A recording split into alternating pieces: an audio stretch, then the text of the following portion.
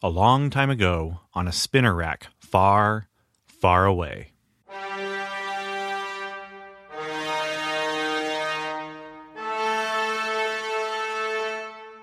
The Comic Book Time Machine presents Marvel's Cosmic Comics, exploring Marvel's licensed sci-fi and fantasy during the Star Wars period.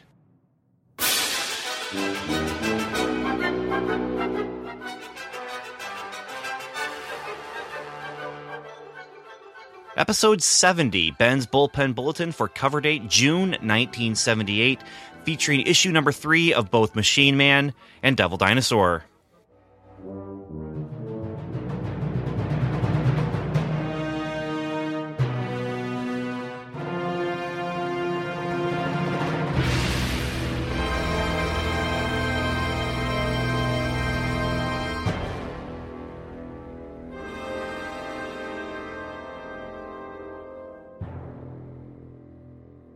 Hello and welcome to yet another episode of the Comic Book Time Machine presents Marvel's Cosmic Comics. I'm Ben Avery, and I'm here as your guide through the pages of comic books that appeared on the shelves in, March of 1978, or with the cover date of June of 1978. So for this episode, for this segment here, this is finishing the coverage of June 1978. And as we finish the coverage of June 1978 cover date, we're going to be taking a look at a couple different comics, actually 3. Devil Dinosaur, which is the spiritual sequel to a lot of the prehistorical material that Jack Kirby was creating for his 2001: A Space Odyssey. At least that's the way I kind of look at it, as he turns that into somewhat of a Saturday morning cartoon. And then there's Machine Man, which is not a spiritual sequel, it's an actual sequel. And then there is Crazy Magazine, which in this month released their parody of Close Encounters of the Third Kind. And then we'll also take a look at the ads. So starting with, did I already mention the ads? I'm kind of losing my mind here. I guess the first place to start would, and probably the best place to start, is with the worst of the worst, and that is the Crazy Magazine parody of Close Encounters of the Third Kind.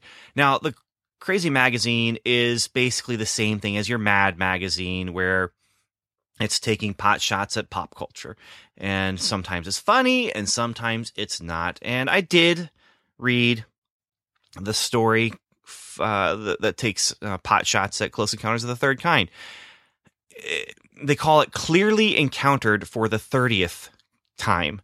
And they're basically just kind of pointing out, here's things we've seen before. And in every panel, there's a different, not every panel, but almost every panel, there's a different alien from a different movie or TV show. And basically it comes down to, they're acting like this is a big deal because these aliens are coming, but there's been aliens here before, and it's not very good.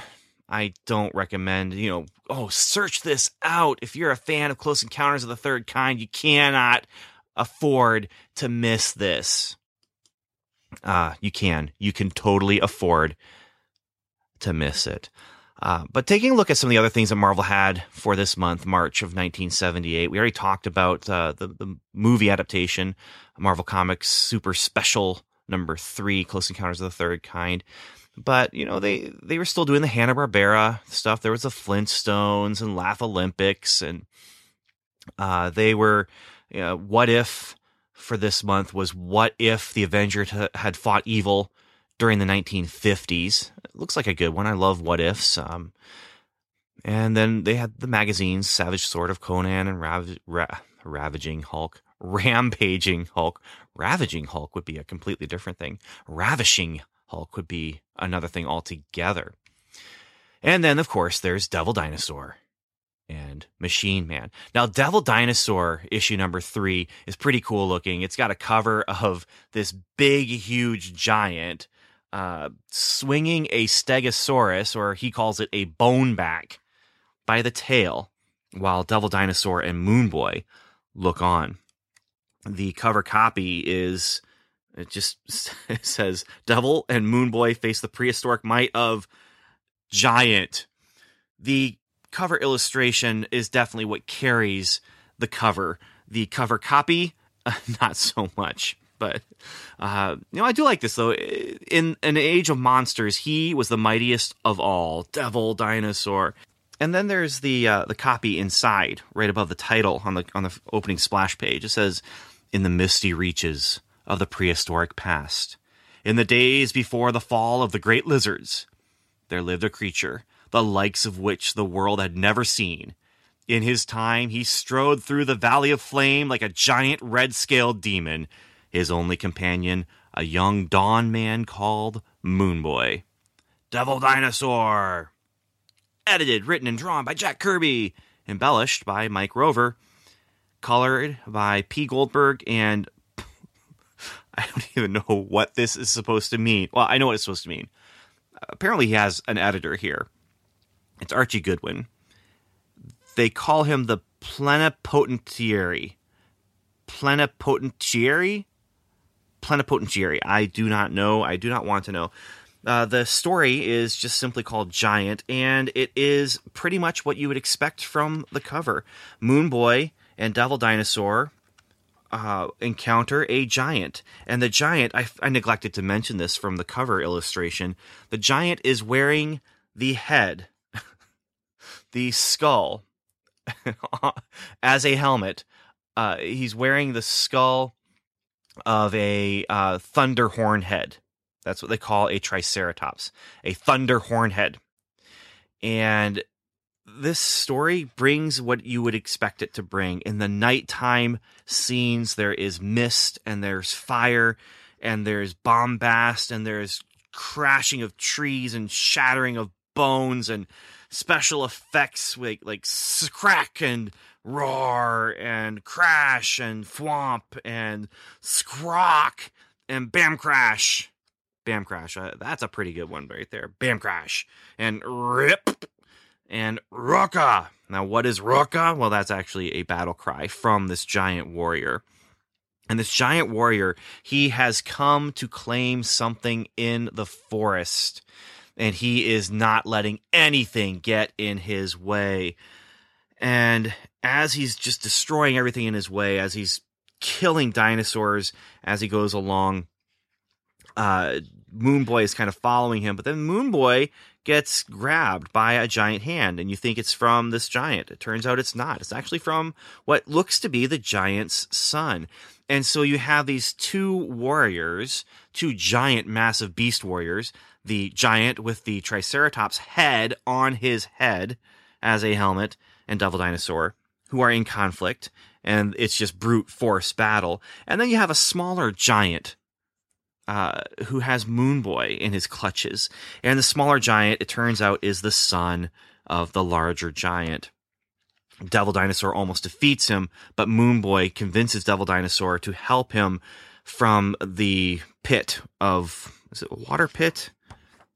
I guess a water pit. That would be a pond, right? He pulls him out because Moon Boy says, no, he was just here to find his cub. And so the giants come out, and the boy, the cub giant, he will be back. He is angry because Devil Dinosaur almost killed his dad. But the dad says, no, don't worry. We have a truce now. You have fought with honor and power. And the Dinosaur Dispatch, which is Jack Kirby, again, writing this essay about why he's doing what he's doing and what he's doing. And he basically talks through, these are the prehistoric X age. This is a different kind of X age. And maybe someday we'll tell stories of the superheroes from the Greek and the Roman times, the Trojan Wars and that kind of thing. But for now, we're doing prehistoric with Devil Dinosaur and Moon Boy. And again, this is just issue 3, same kind of thing where it's 17 pages of story. That one page of copy. Again, I'm reading my time machine here, taking me back to read this, is a hardcover omnibus, much, much slimmer. I bought it at cover price because it's so slim. It was a much cheaper cover price, but it's a fun story. There's not much meat to it other than you have the two smaller companions in a battle of wits and the two larger warriors in a battle of brute force. And it's Jack Kirby. And I have really gained an appreciation for Jack Kirby by reading these. I don't know if I want to try and read some of the extended stuff that he was doing with the New Gods and all that kind of thing. I don't know if I want to take the chance of some of those longer runs sullying my opinion of him. The graphic novel Hunger Dogs, that was good, but to me, it's not the same kind of thing as we have here, where he's just trying to tell these stories that I just almost have a feeling like he's just trying to just get the stuff out on the page, and he doesn't really have rhyme or reason in mind. He's just, I want to do a story about a guy who's wearing a Triceratops head for a helmet. And so he does. So speaking of that kind of, I have a story I want to tell and I'm going to tell it, let's move on to Jack Kirby's Machine Man. This is something a little harder to describe. Devil Dinosaur is pretty, it's surface level stuff. You know, there might be some subtext in there. There might be some subtleties in there. But for the most part, it's pretty easy to say, there's the conflict. It's prehistory, whatever. It's the conflict is pretty simple. Devil Dinosaur and Moon Boy want to survive. And, you know, there's going to be some sci-fi stuff coming up that I remember. But Machine Man, the living robot, this is the story of X-51, a thinking computer in the form of a man. As Aaron Stack, he tries to find a place in a world that's not quite ready for his kind. But will he find it as friend, foe, or the greatest hero of them all? Machine Man, the living robot. He's not the greatest hero of them all. I can say that right now. In this issue, from across the universe comes the malevolent menace of 10-4, the Mean Machine. And 4 is not spelled with a U. It's 10-4, F-O-R, the Mean Machine. And it just, there's wonkiness here. There's definite wonkiness. There's definite energy. There's fire on the page. I mean, the opening 2-page splash. So you have a splash page of Machine Man who's putting his fingers on a man's head, and he's projecting what the man is thinking about on the wall, or kind of like a hologram kind of thing. Because the man's crazy, because he's been talking about this alien who's dying in a spaceship that's falling into a sun, and it turns out it's actually an SOS. He is asking for help. He needs help to survive as his ship is falling into a sun, and the double page splash showing the ship fall into the sun. It's wonderful. It's great. But as we go along, it gets weird, which should not be of any surprise. They decide the man is not crazy. They decide they're going to try and help bring the alien from across the universe, and they create a machine. Machine Man creates a machine that's going to bring him from that side of the universe, from that sun, and into our world. They accidentally send the office, some of the office supplies into the space out there.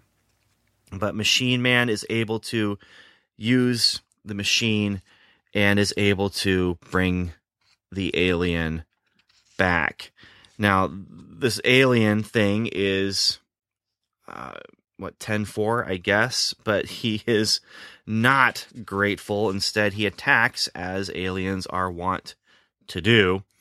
And as he attacks, of course, Machine Man is going to have to do battle or whatever, and he doesn't want to, but and then the thing escapes, and Machine Man realizes the entire world is in danger. The next issue is coming, see it and gasp. Battle on a very busy street. Yes, they are going to do battle on a very busy street. Now, the one interesting thing that I do want to point out about both these issues, the one that I read with Devil Dinosaur and this one, most of the story the art is done on a 6-panel grid. So it's 2, 2, and 2 on the page. Basically, they're squares. These square panels, same height, same width. Every once in a while, there will be a panel or a page where it's 2 panels, then 1, and then 2. Not a lot of variance, except for to create bigger panels from those panel sizes until we get to the end where you get some 4-panel pages. It's just very interesting to me that Jack Kirby, I almost feel like it's just so he can just get it done. He is doing this so he can get it done in time to meet the deadlines. He's not really going crazy with any kind of page layouts. It's just very simple to lay out a page like this and to choose if he's going to do 1 panel or 2 panels in a tier, or put them together, or make them into something a little bit bigger.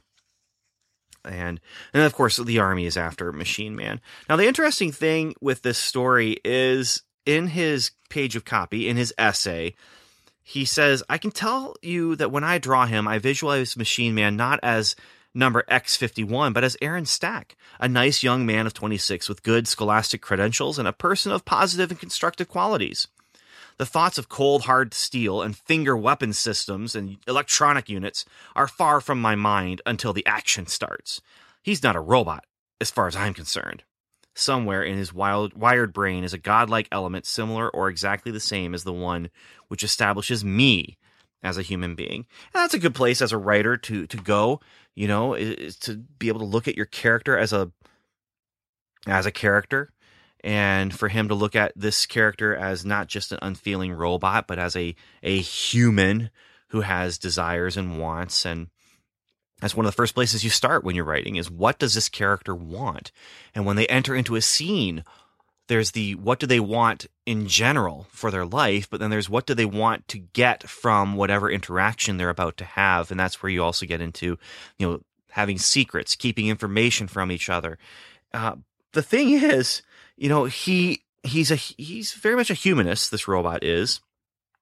But we're not getting a lot of the everyday life stuff that I was expecting from his essays. I was expecting to get a Robot Next Door kind of story. And instead we're getting these there's no time for that to do the crazy cosmic storytelling that Jack Kirby wants to do. And I don't know if we're going to get it. I hope we do. I want to see some of the stuff that Jack Kirby has been promising of this. He's just the guy next door. He just happens to have, atomic heart or whatever he has inside. But like I've said, the energy is here. The art, even pages or panels rather, where they're just standing and not doing anything. It's good. There's an energy to it. There's one panel where, the army is filing in. They're about ready to enter the town where Machine Man has taken up residence. And the panel that ends that sequence is the general's hand just up in the air, waiting to make the order for the command to fire. And then beyond it, in the background, is the town. And it's just a simple panel, but it's one of those things that, so you have what they call Kirby tech all over the place. But then you also have this very simple thing of a simple town and a simple hand conveying the power of and the authority of this general.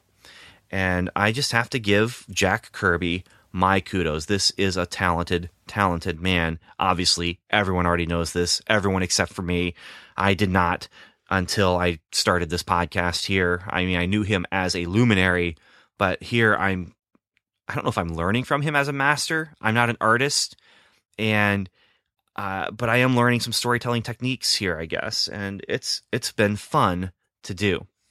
Now, taking a look at the magazine from this month, there's basically the same stuff.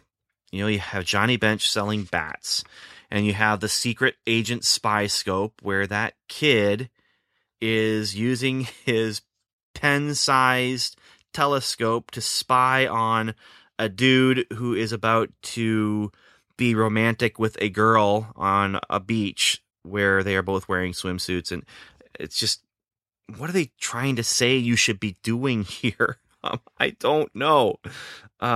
There's all of the flea market pages, which, that has all the cool things I wish I had had. There's another boring ad for Pizzazz. I mean, they're trying to take this magazine that's supposed to be this exciting, not boring magazine, but it's just an ad with lots and lots of words and a horrible illustration. I think it's supposed to be illustrated by a child because the magazine is for children, but it's this weird kid with curly hair holding very small rectangles in his hand. I believe they're meant to be Pizzazz Magazine. I'm not sure. Behind him is this blonde girl with braids who has her arm around his shoulders, or her shoulders, maybe. I don't know. And what makes it just terrible is the next page over is it's Wonder Bread, white bread. It's a page. I mean, it's got a boy and a girl there, and they are wonderfully drawn in very cartoony style as they're eating a piece of bread with peanut butter and jelly on it.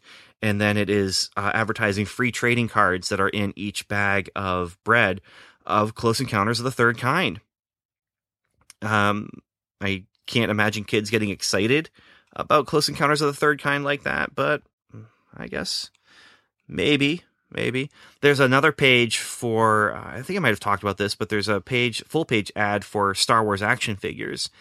And it shows Han Solo, Chewbacca, and the art is pretty decent. It looks like it's artwork from someone who's taken a look at the poster and then looked at some of the action figures, but then whoever colored it didn't really know what they were coloring. R2-D2 has this reddish color to him, and Han Solo's wearing green.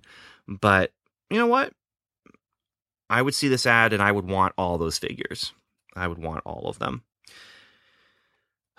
There's not much more than that. I mean, there's still to satisfy your meat tooth with the werewolf who's eating a Slim Jim. And there's the Adventures of Grit Boy, who makes it look really, really cool to sell things, to win prizes by selling the Grit magazine. There's the official Star Wars fan club. But yeah, that's basically June 1978 from Marvel as far as their licensed comic books go in a nutshell. And I believe that's it for me then, too. Thank you for listening. And next will be July cover date, 1978. We'll be taking a look at Star Wars. We'll be taking a look at John Carter, Warlord of Mars. We'll be taking a look at Man from Atlantis, all those things. I'm enjoying doing this. I hope you are enjoying listening to it. If you are enjoying it, please drop me a line and let me know. Information is in the credits of the show. But until next time, I really just have to say thank you for listening. Keep reading comics. Support your local comic shop. And above all else, wherever you go, whether you are a dinosaur-riding cave boy or the robot next door, thank you for listening, and Godspeed.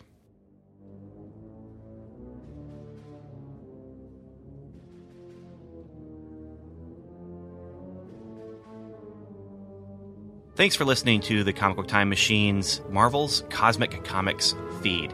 You can find more discussion of many, many more comics like Superman and Spider-Man, What Ifs and Elseworlds, The $6 Million Man and Batman, comics 7 days old and 7 decades old, on our main feed, which you can find on iTunes or at comicbooktimemachine.com. We'd also love it if you join us on Facebook at facebook.com or on Twitter, where we are at Comic Time.